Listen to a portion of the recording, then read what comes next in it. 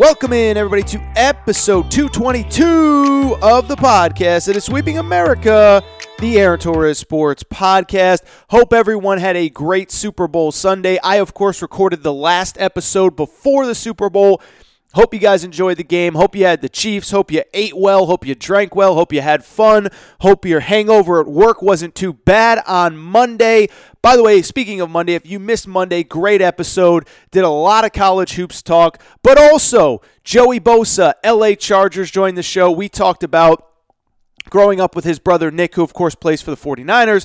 We talked about him playing at Ohio State with Joe Burrow and his thoughts on the Buckeyes. We talked about life after Phillip Rivers with the Chargers. So really great interview. Last week I had Jalen Smith from the Dallas Cowboys, and it's been a really fun couple weeks of episodes. Now, today, Thursday, what's today? The 6th? I don't even know because I'm talking to you from the future. I mentioned this earlier, but I am actually traveling this week. And so rather than bring all my equipment with me, it's just something I wasn't going to do. And so as an alternative, there will be no kind of sports talk today because I'm pre-recording this before I travel. It's going to be a very special episode with the two gentlemen who were responsible for capturing Pablo Escobar, the noted famed drug kingpin. And so a little bit of a backstory here. First of all, I love the show Narcos. The new season of Narcos comes out season 5, but the first 2 seasons, and for people who haven't seen the show, it's not a documentary. It's basically like a live-action series played by actors, but it's a very historical retelling of the capture of Pablo Escobar. And so seasons 1 and 2 focus on the 2 DEA agents who are pursuing Pablo Escobar. Their names are Javier Pena, Stephen Murphy. They are 2 real people that really exist, that really did work for the DEA, that really did move to Colombia, uprooted their lives to pursue Pablo Escobar. Well, guess what? Those 2 guys have a new book out, and they are coming on this show over the next hour to promote the book and talk about Manhunters, their book about the pursuit of Pablo Escobar. And just in general, you know, their lives and what it was like to be in Colombia during that time. It is a crazy, wide-ranging interview. I guarantee you haven't heard anything like this anywhere else, and it is completely different than something that I would normally do on this show. But I think, like I said, because I was traveling, I did want to do something for you guys, and I thought this was kind of cool. So for one day, there will be no basketball talk. There will be no real sports talk with these 2 gentlemen, but it was so unique, it was so different, and it was so fun that I just thought it would be really cool to do this for you guys. So again, Stephen Murphy, Javier Pena, they are the 2 gentlemen in real life who went to Colombia in the late 80s and early 90s, lived in Colombia, and pursued Pablo Escobar. Their book, which is now out, is called Manhunters, Capturing Pablo Escobar. And again, Manhunters, How We Took Down Pablo Escobar. It's a great read. I encourage you to check it out. But again, these are the 2 gentlemen that were really there that really did pursue it. So I'm not going to take any more time. I am traveling. I will be back Monday with a regular episode of the Aaron Torres Sports Podcast. By the way, I would love for you guys to either hit me up on Twitter, Instagram, email Aaron Torres podcast questions at gmail.com to let me know what you thought of this interview. Again, it's completely different, something we wouldn't normally do, something I'm not going to continue to do. Most of this show is sports, but I just figured with the new season of Narcos coming out, and for those of you who watch Narcos, I know millions of people have watched them. I'm guessing a lot of you guys have. These are the real people in Colombia. So without further ado, here are Stephen Murphy and Javier Pena talking about their book, Manhunters, How We Took Down Pablo Escobar. And, of course, they are, in fact, the guys that were there. It was an awesome interview. It was a fun interview. Thank you, guys. Here's the interview. I will be back Monday. Enjoy. All right, and joining me on the phone now, 2 very, very special guests. If you guys watch Narcos, Season 5 is coming out here on February 13th, I believe. And if you followed the show, you kind of know it started with the Medellin cartel in Colombia, Pablo Escobar, and it's transitioned to Mexico. I bring that up because the 2 gentlemen that from the American side of things, from the DEA, the 2 guys that were in charge of helping bring down Pablo Escobar, Stephen Murphy, Javier Pena, they have a new book out called Manhunters, How We Took Down Pablo Escobar, and they are joining the show. gentlemen, I am so fired up. Thank you. How are you both doing today? Go ahead. Very good. Thank you, brother. We appreciate it. We're happy to be here. Yeah, Aaron, thanks for having us on the show, man. We really do appreciate this. Well, it is my absolute pleasure, and first time I'm doing two guys on the phone at once here, so we'll make it work here. And I guess I'll start with you, Steve, and we'll go to Javier, and we'll kind of piggyback back and forth. But I guess I kind of want to start at the end and kind of work my way backwards. I want to talk about both of your time in Colombia and all that, but I do want to also kind of talk about the show Narcos, and I would start with you, Steve, is what is the first – I mean, your guys' story and the Pablo Escobar story has been told and retold many times over the last 25 years, some of them more accurately than others. What was the first call or email or whatever it was, and what was kind of the pitch to you? And I'll start with you, Stephen, on that one. Okay. Well, Jaime and I were both it was 2013. In federal law enforcement, the mandatory retirement age is 57, and Javier and I were both 56 that year, and we were at the highest ranks you can get in DEA without going to a presidential appointment, which means that the administrator can give you a 3-year extension to age 60. And she had offered that, and we both accepted because, at the time I had 2 daughters in college. I needed the income to pay for that college, right? Sure. So in February of 13, we get a phone call, a guy named Eric Newman. He's the creator of Narcos, the executive producer, just a super guy. We get introduced to him by a mutual contact, and he kind of pitches the idea to us, and we thought about it. We was like, no, we're not interested. Really? And I'm pretty sure he fell out of his chair when we told him that. But, and what had happened is a couple of years earlier, a friend of mine in Washington had introduced us to 2 other Hollywood producers that were interested in our story. But when we met with them, it turns out they wanted to take our story. They had their own personal agenda in mind, and they wanted to make political statements. Oh, wow. And that's not what we never wanted to do that. We never wanted to do anything because we didn't think anybody would ever be interested in hearing the true story about Pablo. Sure. So when we told Eric no, he's like, well, after he recouped, he said, well, if I come to Washington, would you just have dinner with me? And he said, I'd like to bring 2 writers. Let us tell you about our concept. And if you say no, it's no, but, at least give us a chance.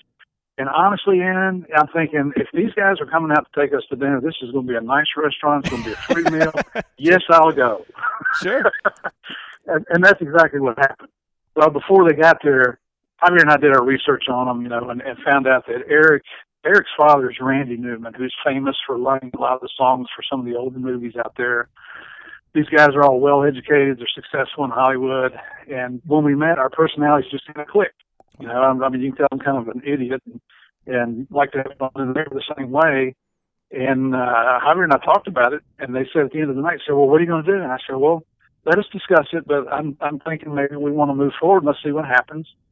And they're like, great, okay. One other question, why are you guys so hesitant to do this with your story? And we made it plain to Eric that night. The last thing we wanted anybody to ever do was create something that would glorify Pablo Escobar. Sure. Because this guy's nothing more than a mass murderer. Yep. Mm-hmm. So that's how it all happened, believe it or not. Fantastic. Javier, similar thing. I mean, I assume to piggyback off Steve's comments, you guys are trading phone calls and emails and stuff like that just to kind of make sure these guys, I don't want to say they're not legit, but I don't know what the right word is, but that they're going to accurately tell the story. Yeah, after, like I said, talking with Eric and, like I said, the writers, we flew up there. We sat with them for about, a couple of weeks and just told them the actual true story of the search for Pablo Escobar. Our involvement with the Colombian National Police, when we got there, what we did with them. We were pretty much embedded with them, we slept there, ate there. So, you know what, and they're righteous guys. They've had a lot of other movies under their belt, TV series under their belt, so those guys are seasoned, and they were fun to work with, and I said we got along great with them. All right, so let's get a little bit into your time in Colombia, and it's really interesting. I was thinking about this, guys, as I got set to do this interview. We kind of know about Pablo Escobar as this guy at the height of his powers, and then, of course, the downfall that you guys were very much a part of and responsible for, along with the Colombian officials. really quickly, and I was thinking about this, and I'll throw this to you, Steve. When did kind of Pablo Escobar first come on the U.S., the radar of the U.S. government? Because I was kind of reading about him. I saw that he was kind of this low-level criminal that slowly rose up the ranks. And I just didn't really know how long he had been in the crosshairs before the first wave of kind of U.S. officials got down to Colombia. And there was information he was smuggling electronics into Colombia and things like that. He saw how much money people were making in the cocaine business. So he did a small deal with an acquaintance of his in Medellin. It went very well, and it wasn't long after that he killed that guy. Oh, jeez. And that's how he started moving up. And his mental capacity, his psyche was such that killing, caused him no remorse. He had no guilt feelings. Personally, I think he really enjoyed having that power, which caused his ego to grow. And he was, because of that ruthlessness, he was able to just take out the competition. And then people started fearing him because they knew if they stood up to him, he would just have them killed, or he'd kill them himself. So that's kind of how he got involved in it. There's a picture that was hanging in his prison, his custom-built prison, of him and his son standing in front of the White House. Okay. Now, by the son's age, we estimate that was probably the early 1980s. Mm-hmm. This guy, he had no fear. Wow. We tell our audiences that, Pablo, if you watch the show Narcos, in the opening trailer, the guy that plays Murphy is Boyd Holbrook, and Pedro Pascal played Javier. And, these guys are fantastic. We got to be good friends with them and still stay in touch with them. The last line in the opening trailer of season 1 of Narcos, Boyd Holbrook says, "We didn't know what we were in for." And that is absolutely true. Pablo introduced a business model of drug trafficking that made him responsible eventually for 80% of the world's cocaine. Think about that, Aaron. Would you like to have 80% of the sports market on your show? Yeah, I would. Holy cow. I would. That's a monopoly, right? Yeah, absolutely. And so that is insane, and I didn't even realize all that kind of background. Javier, you got to Colombia prior to Steve, and so I'll start with you. Steve, it's kind of crazy. We'll get into when you got there and all the stuff that was going on in a minute, but one of the things that stands out to me when I watch the show is that, in the producers and people behind the scenes do a great job with it, is you can feel the tension in the air like every moment of every day. And I assume, and I'm just a regular civilian, but I assume that was basically your life. The tension that we felt on the screen was your everyday life, Javier. Yes, that is correct. The tension, the stress level, and like I said, every day was a new occurrence. Something was gonna happen. You could predict. All right, what's he gonna do now? And when he would do it, it's like, what did he do?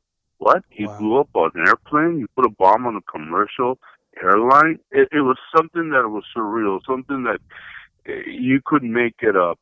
Not even the movies could get that correct, And then the car bomb started.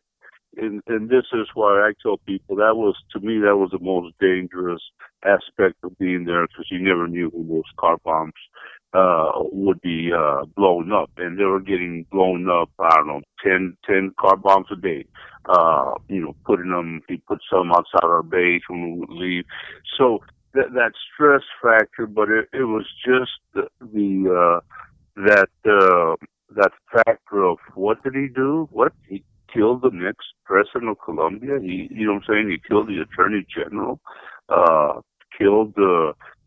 Look at those car bombs. He put one at a bookstore where the kids and parents were getting their supplies.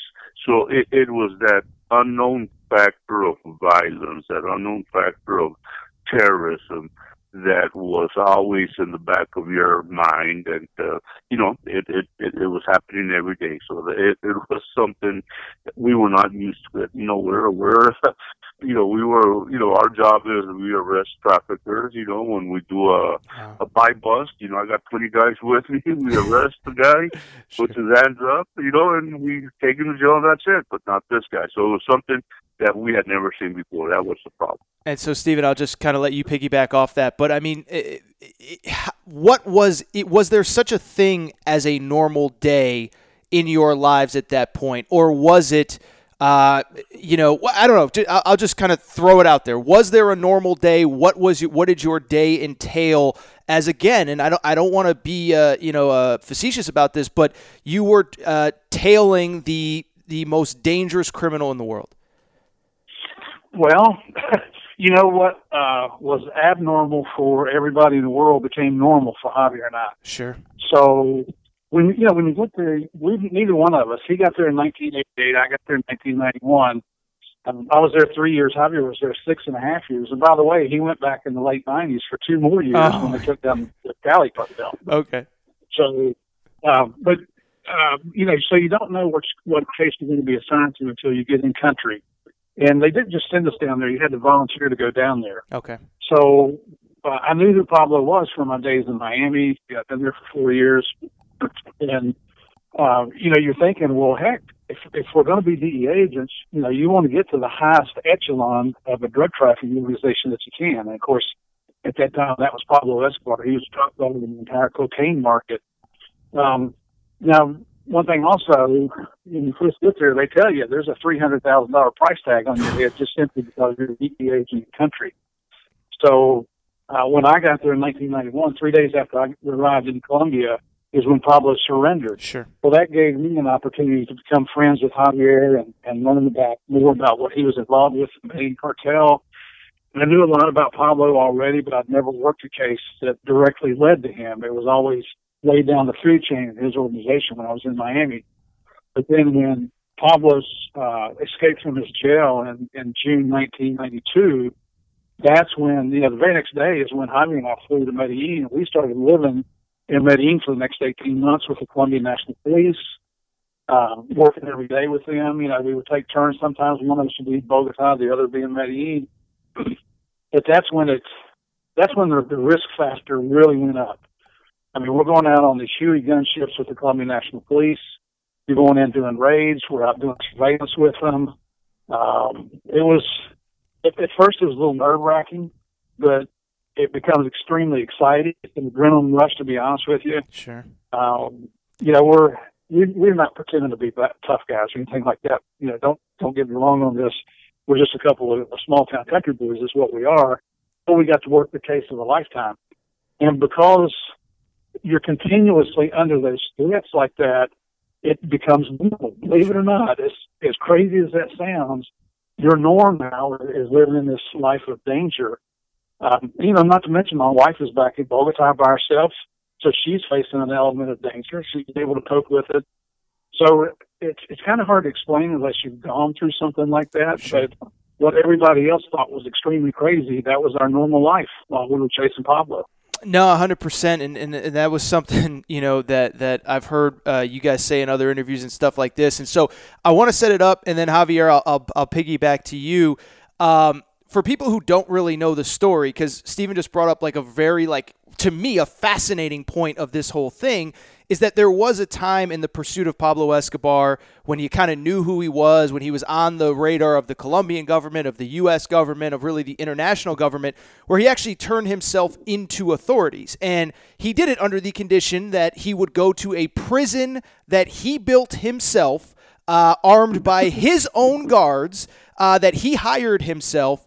And it was very much from everything I've read, seen, and on the show, if you've watched the show, it was basically a resort. So, Javier, I think you actually slept in Pablo's bed for a night or two after you guys raided the place, but tell us about La Catedral, which is the prison that Pablo, when he did surrender to police for a time being, tell us a little bit about what the accommodations were like at that place. Yeah, great question. And you know what? It was not a prison.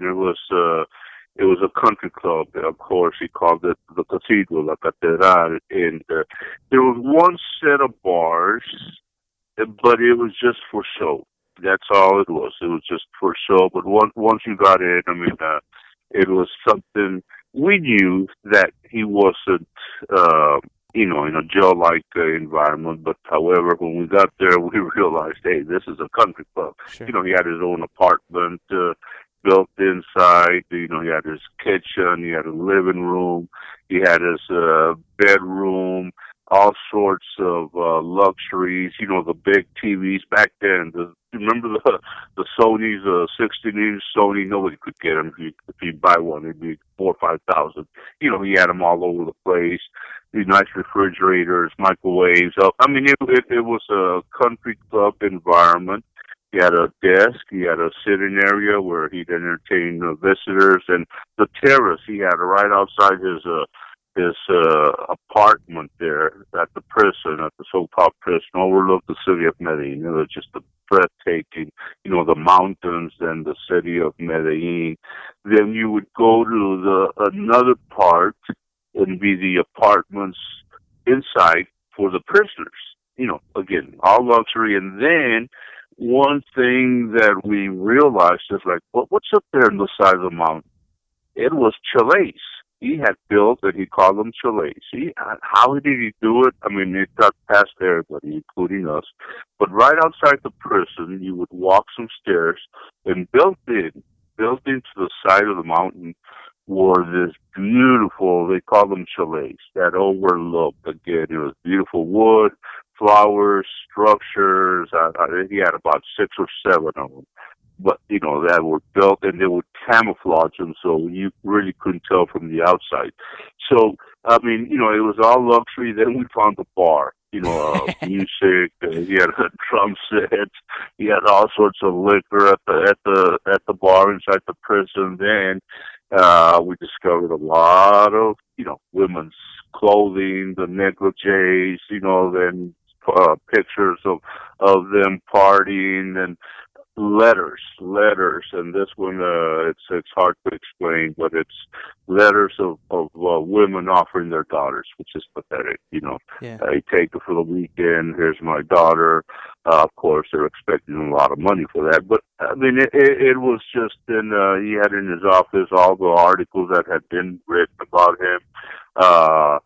So he had, you know, a lot of great paintings too. We tell people he had a Dali original, some Botero paintings. If you're from Colombia, Botero's famous, you know, for doing the paintings, the statues. I mean, it was all original artwork into the millions and millions of dollars that he had. So it was not a prison. It was just a country club environment. He was living the life of luxury till he killed someone inside there, which prompted, you know, his the Colombian government to go and get him out of his country club, which started the Second War, where he escaped.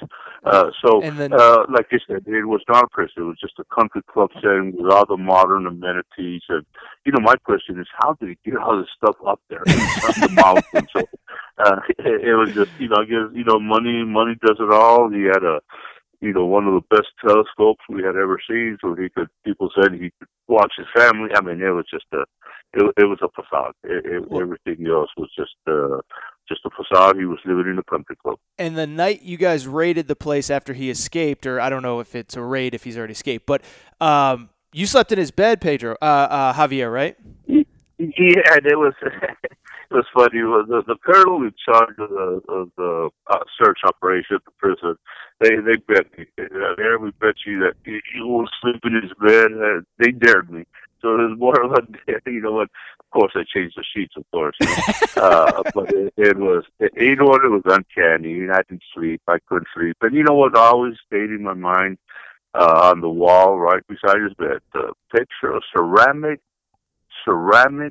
picture tiled of the Virgin Mary. You know what I'm saying? Yeah. Here's a guy who's killing thousands and thousands of people who don't care, and he's got the Virgin Mary.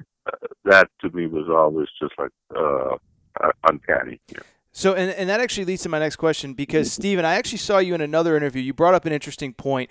There's become this narrative through the years that Pablo was kind of this great family man, and he could kind of compartmentalize, his personal life from his quote-unquote professional life, where, as you guys have both alluded to, he killed millions of people.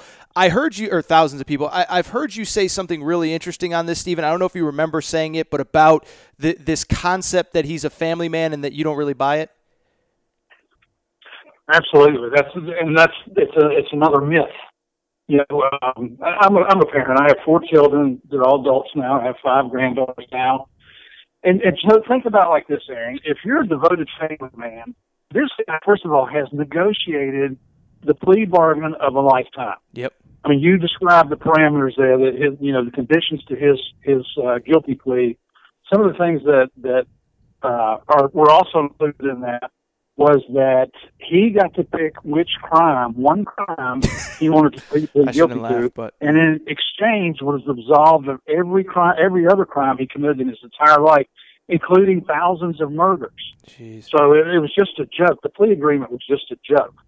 Okay, so now he's in his custom-built prison, which Harvey just explained to you, is more of a country club than a prison. There was nothing punitive about that prison whatsoever. He had his own private jacuzzi bathtub in his so-called prison cell. What we have in the United States, we call group showers, right? Sure. I mean, it's just ridiculous. So now he's in there. Oh, and by the way, there were no stipulations to take any of his assets. So this guy's not a multi-millionaire. He's a multi-billionaire. Wow. So here's the deal. All he's got to do is 5 years in this country club prison that he built himself, where he pays the guards and all that goes along with it. He has it was basically a revolving door on the front of that prison, because he was going out. If he wanted to go to a new restaurant, or he wanted to go watch a soccer game, or he wanted to go spend a couple days with his family, he came and went as he pleased. So now back to being the devoted family man. If you're devoted to your family, all you got to do is 5 years in this country club. I mean, you could do that standing on your head. He's got all the luxuries. He's got the exotic foods, the alcohol, the hookers coming in, whatever he wants, he's got. So then, after 5 years, you are now a free man. You can watch your children grow up. You can watch them get married, have grandchildren. You can spoil them, and you still have your $30 billion in assets. Wow. If I'm a devoted family man, that's what I want to do, is I want to be with my family. We all know that's not what he chose. His ego was out of control. The Moncada Galliano brothers came up there. He thought they achieved the amount of money. He tortures and kills them right there in the prison, which is what led to his escape. That's not what a devoted family man does. Sure. So we call BS on all those kind of myths like that people want to make him out to be some type of Robin Hood hero. It's just a joke. It's ridiculous. Absolutely. And so let's get into the second situation, which, you guys kind of set up, but for people who maybe haven't seen the show, and you should be watching it, but if you haven't seen the show, the book, by the way, is called Manhunters, How We Took Down Pablo Escobar, Stephen Murphy, and Javier Pena. So, you're chasing this guy, then he turns himself into the government, and then, as you guys just alluded to, he then killed another person in prison and escapes from the prison as you guys pursue him. Javier, as soon as the escape is on, is it just, right back into that old lifestyle that, you had been there for a little bit longer? Is it just, okay, we're back full speed ahead and we're taking this guy down for good this time? I mean, what happened after that escape? Yeah, and as soon as he escaped, and Steve mentioned and we mentioned, we were there the next day. And you know what? We were excited. We were happy. I was glad that he had escaped, because it gave us another chance. And this time, we were adamant that we were going to win. So everybody's excited. It's a new era. Wow, we got a lot of assets coming in. I tell people, Delta guys arrived, SEAL team guys arrived from the U.S., great bunch of guys. These are real heroes. However, the conditions were they could not leave the base. So but they helped out with a lot of intel. They would identify where Pablo was, and then what made it work too is there's a colonel who's a real hero in Colombia, Colonel Hugo Martinez. He was not there when Pablo escaped. When Pablo surrendered, this colonel, Pablo hated the colonel, was trying to kill his family. So the colonel was moved out of the country when he surrendered. So as soon as the colonel came back, which was about a month afterwards, we were rocking and rolling, doing operations every day. In the second search, basically, we were winning. Pablo Escobar was losing. He was not organized. He still had the terrorism. He was still killing bombs, but it wasn't. He was very like you said, he was trying to get organized, which did not happen. And, there's a right-wing vigilante group called Los Pepes. I'm sure you've heard about it. But it was again, this were traffickers made up of traffickers that worked for the guy that Pablo Escobar killed. So they hated Pablo. So they were fighting him dirty, and Pablo was always he was afraid of the family. The Pepes were trying to kill his family members. They were able to kill about 30 of Escobar's top associates, friends, attorneys, And the problem was it went too far. One of the killings, they killed a couple of his attorneys. They killed their kids with them, about 10 years old. That was not good. And, so Pablo, like I said, but the second search, basically, we were winning. He was losing. Again, it took us 18 months. We should have had him at the beginning, but like I said, it made a difference when Colonel Martinez came back to the search block, and there's just tons of stories we could tell, but, a lot of times we were just so close to him. We would get to the mountainside of the coffee was still warm, and he'd always have a cook with him, and I hate to mention it, but I have to, but a younger lady with him. So they would always be there. They tell us, yep, he heard the noise. He heard the noise of the choppers coming in. And if you've been to Medellin, it's a beautiful city, mountainside, greenery. So to mount operations, a lot of times we'd have to go in with the choppers and people on the ground. But by this time he would hear it, or people would warn him. So that was always a problem for us. But again, he still had his empire, but not like it was in the beginning. He was starting to dwindle, and if you look at that last day of his life, he only had one bodyguard left. Wow. And he got shot, and obviously, and Steve was there, but it was I think the second search for us really, we learned a lot from the first one. We used a lot of technology, type of intelligence, a lot of human intelligence. Steve and I, we have an 800 number where we're offering reward, $5 million. Wow. So people were starting to call in. At the beginning, it was hard to get informants because everybody was afraid of Pablo Escobar. But at the second search, they knew he was invincible, that he wasn't that, great person who could not be touched. The second search, people started saying, hey, this guy's not untouchable, so we started getting a lot more human information, like the technology, and then the intelligence coming from the United States was great. All our offices had contributed. So, but I say we credit, we both credit Colonel Martinez for putting the search block back together again. There's some great heroes in Colombia, General Octavio Vargas Silva. We could go on, and but like you said, they're the real heroes in all of this. Fantastic. Javier just referenced it, Stephen, but Javier was out of the country the day that whatever piece of intelligence came in that you kind of figured out where he was. Would you take us through the fateful day? I don't know if fateful is probably not the right word, but the day where you finally did capture, and of course we all know what happened from there. Yeah, so, and first of all, just to clarify one point, if you've seen the show Narcos, it shows that I was on the roof there that day at the gunfight where he was killed. Oh. That's Hollywood. That's not true. Okay. I was back at the base with Carl Martinez. The ambassador had Javier up in Miami tracking down a bogus lead up there. So I'm back at the base, and there's a lot of theories out there. There's one book in particular that will lead you to believe that an American Special Forces operator with a sniper rifle killed Pablo. Well, you know what? We did have the U.S. Army's Delta Force, and we had the U.S. Navy SEAL Team 6 with us for 18 months in Medellin. But that particular day, they were all at the base with me. And how do I know that? Because I was standing in the room talking to these guys. Wow. After living with them for 18 months, you get to be pretty good friends. And, that was just part of your routine. You would check all your intel resources every day to see what's going on, and they were part of the intel resources. So not taking anything away from those guys whatsoever. I mean, I love them to death. I mean, we publicly say if we're ever kidnapped, those are the people we want to come and get us because they're that good. I mean, they're just unbelievably specialized in their areas. But the truth is, it was not one of them that killed Pablo Escobar. Mm-hmm.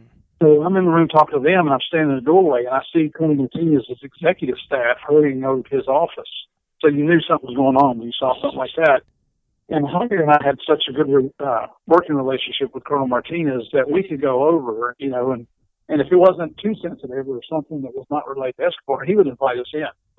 So I went to the doorway, and he motioned me to come on in. He's on the radio, and everybody's standing around very quiet listening. And one of the lieutenant colonels whispers over that they think they found Pablo.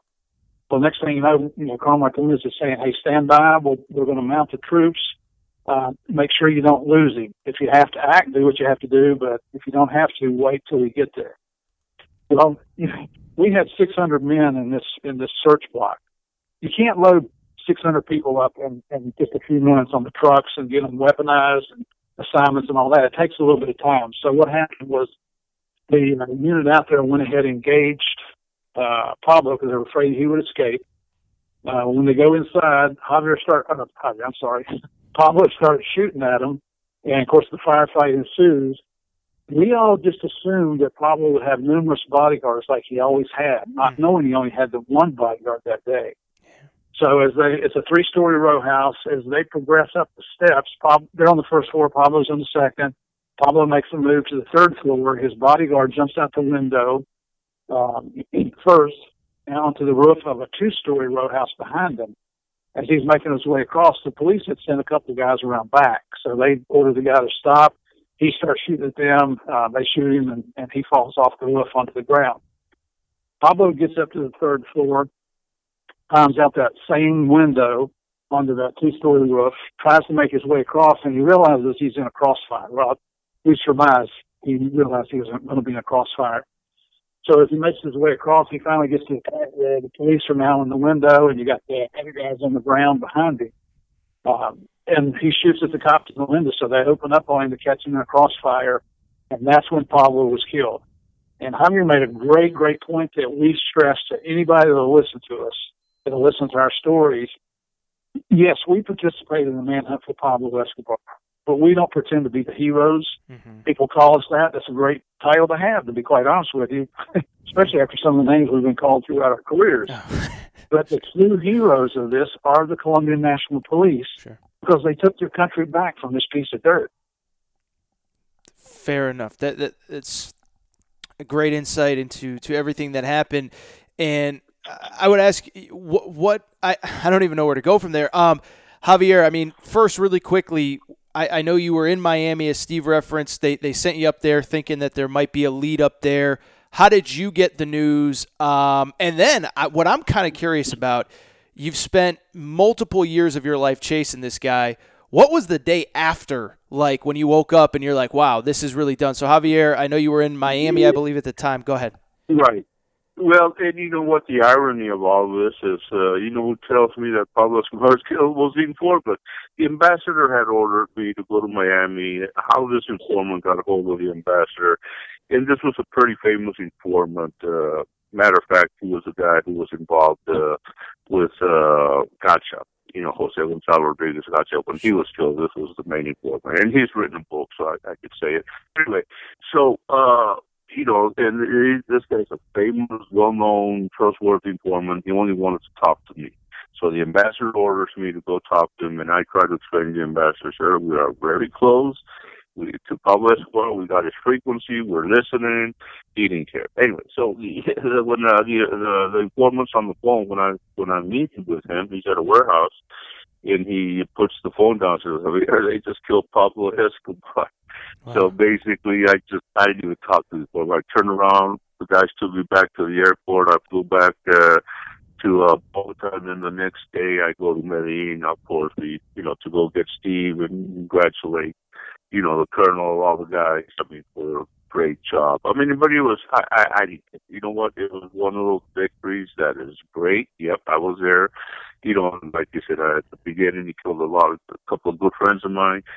It was a victory for Colombia, for the world, for the police, because they got justice. And, So it was a feeling that it's an incredible feeling after working not for this long, after seeing buddies get killed, after seeing innocent people get killed, then justice was finally served that day in Medellin. Yeah, Stephen, I'll kind of just ask you the same question. I mean, do you like sit on a patio and drink a beer? Like, what do you do the day after you've been 3 years of your life, 6 years of Javier's chasing this guy and he's gone and you don't have to worry about him for the first time in a long time? So, well, Javier flew up there. He went around, saw everybody, and then they put us on a gunship, got us back to the airport. We flew back to Bogota that night. It was a Friday evening. We got to the El Dorado airport, grabbed a taxi, believe it or not, back to the embassy. And my wife was working in the embassy in the DEA office at the time, and she'd gotten together with one of the other DEA agents' wives. And when we came in, they had several cases of beer and pizzas waiting on us, and most of the DEA personnel had snuck around because it was after embassy hours now. They had big signs posted in our office with balloons. It was a celebration. By this time, my wife and I had adopted our first daughter down there, so she was living with us. She was just an infant at the time. But my wife, she knew what was going to happen that night, so she had got this Colombian friend of ours to spend the night. She was kind of like a nanny anyway. And so she stayed home with her baby, and we started partying, and we didn't get home until first light Saturday morning. It was an all-nighter. Very good. What you mentioned your wife. I probably should ask this a minute ago, but I'm kind of fascinated. So she was with you the whole time. And you talked about the adrenaline of being there every day, and you were obviously going out on raids and doing stuff. But what was it like for her? Because I can't even imagine bringing a spouse into a situation like that. It really, and this is true of all law enforcement spouses, it takes a special person to put up with this kind of lifestyle. Sure. Even if you're not in Colombia, if you're a police officer in the United States, these guys are facing threats every day, especially uniformed police officers.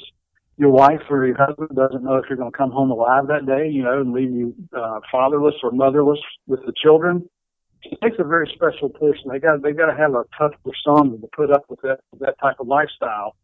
And I got to mention this, because it shows in the beginning of season 2 of Narcos that my wife was frustrated with me and what was going on, and we had the baby, and that she took the baby and went back to Miami.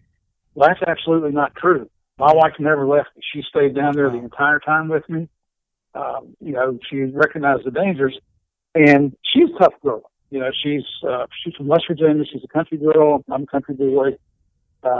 When I always joke around, but this is absolutely true. I used to ride motorcycles. When I first met Connie, she had her own motorcycle. Now, how can you not fall in love with a woman that owns her own motorcycle, right? There you go. Yeah. But she worked at several different jobs in the embassy, and actually once we adopted our first daughter, Monica, down there, she left the workforce and became a stay-home mom. And then, of course, if you know the story, eventually in May of '94, just prior to us transferring back to the United States, we adopted our second daughter down there. Wow. It was actually from Medellin. Her name's Mandy. Okay. Very, very, very, very good. All right, guys, we'll start to wrap up here. This has been incredible. I truly appreciate the time. Again, the book is Manhunters: How We Took Down Pablo Escobar. Javier, I'll just ask both of you. I mean, we've kind of touched on it throughout, but Javier, how did you like the show? Did it depict you guys right? How did you enjoy it? And then really, I guess I would ask, the way the show kind of sets it up is that you kind of went right into kind of going to the next cartel, which for people who don't know was the Cali cartel, and really kind of doing that whole deal. What was, one, did you like the show? Two, what was kind of life like, kind of after, Pablo and everything? Yeah, the show's it's a great show. And remember, and I think we've hinted around, and I think Steve said it too, there's artistic licenses, which is what's going to make the show, which is what people want to watch. They don't want to watch boring stuff. The chronology is accurate. Of course, there's some, literary licenses in there, but it's a great show. When I first saw it, I was like, wow, I don't think people are going to watch it, but boy, was I wrong. I was very wrong. Why did you think that? Why did you think that? All over the world. I mean, Javier, why did you think? It's a great show.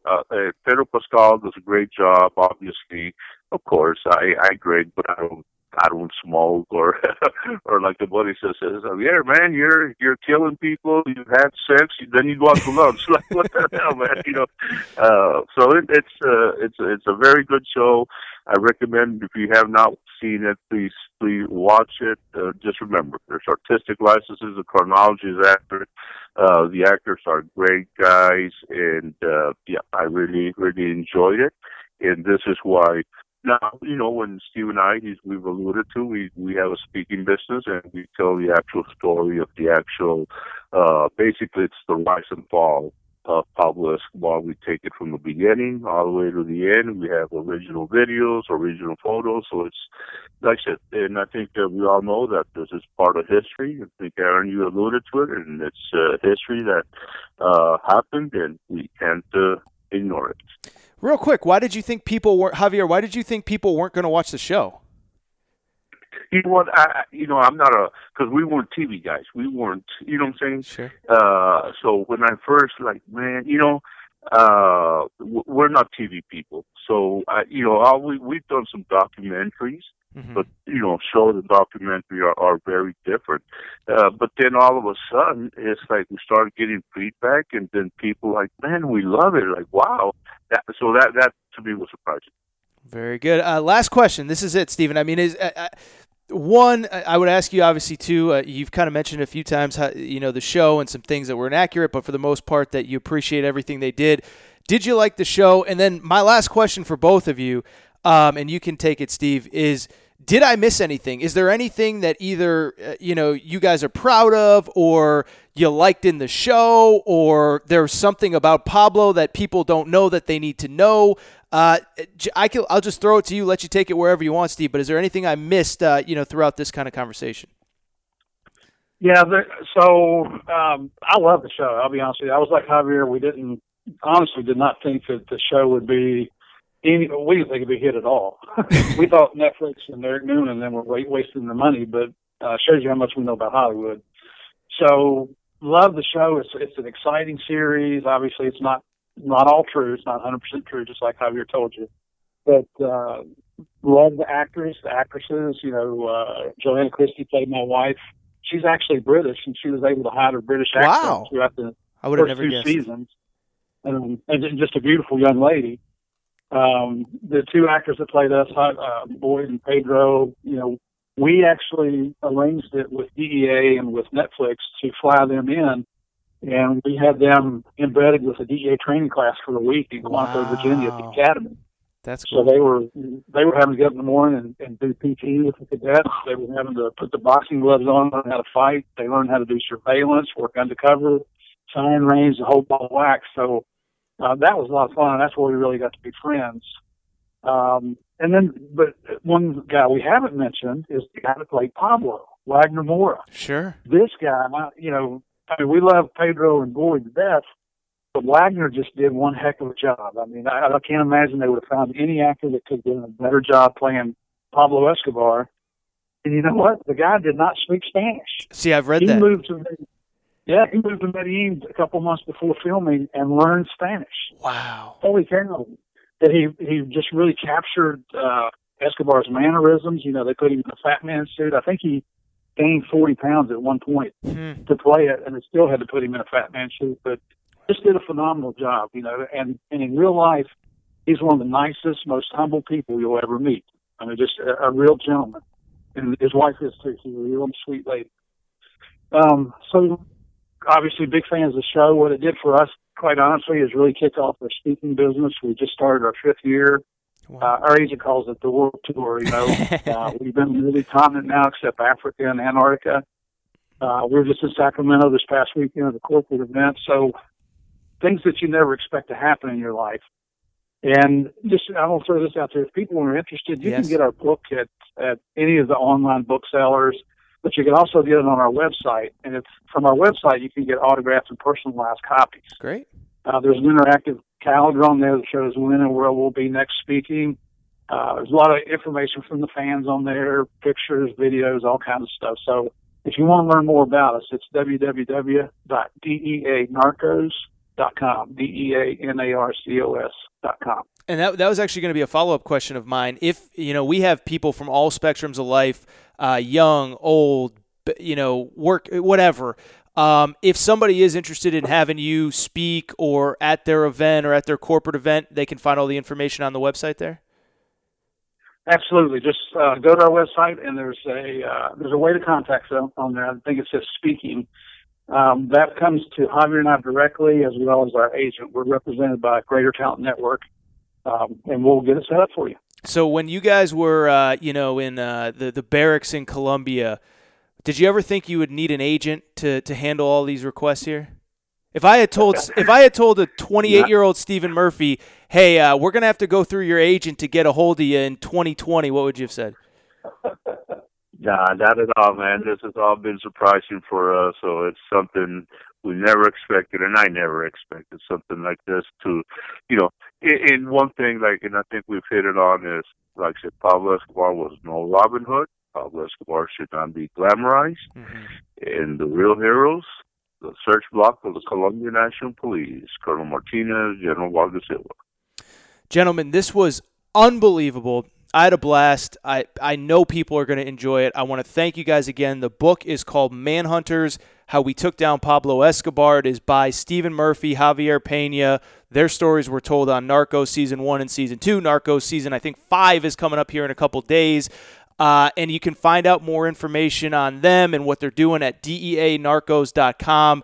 Guys, I had fun. I had a blast. I genuinely appreciate the time. Thank you both so much, and enjoy the World Tour. All right. Thank you so much, man. We appreciate you having us on the show, buddy.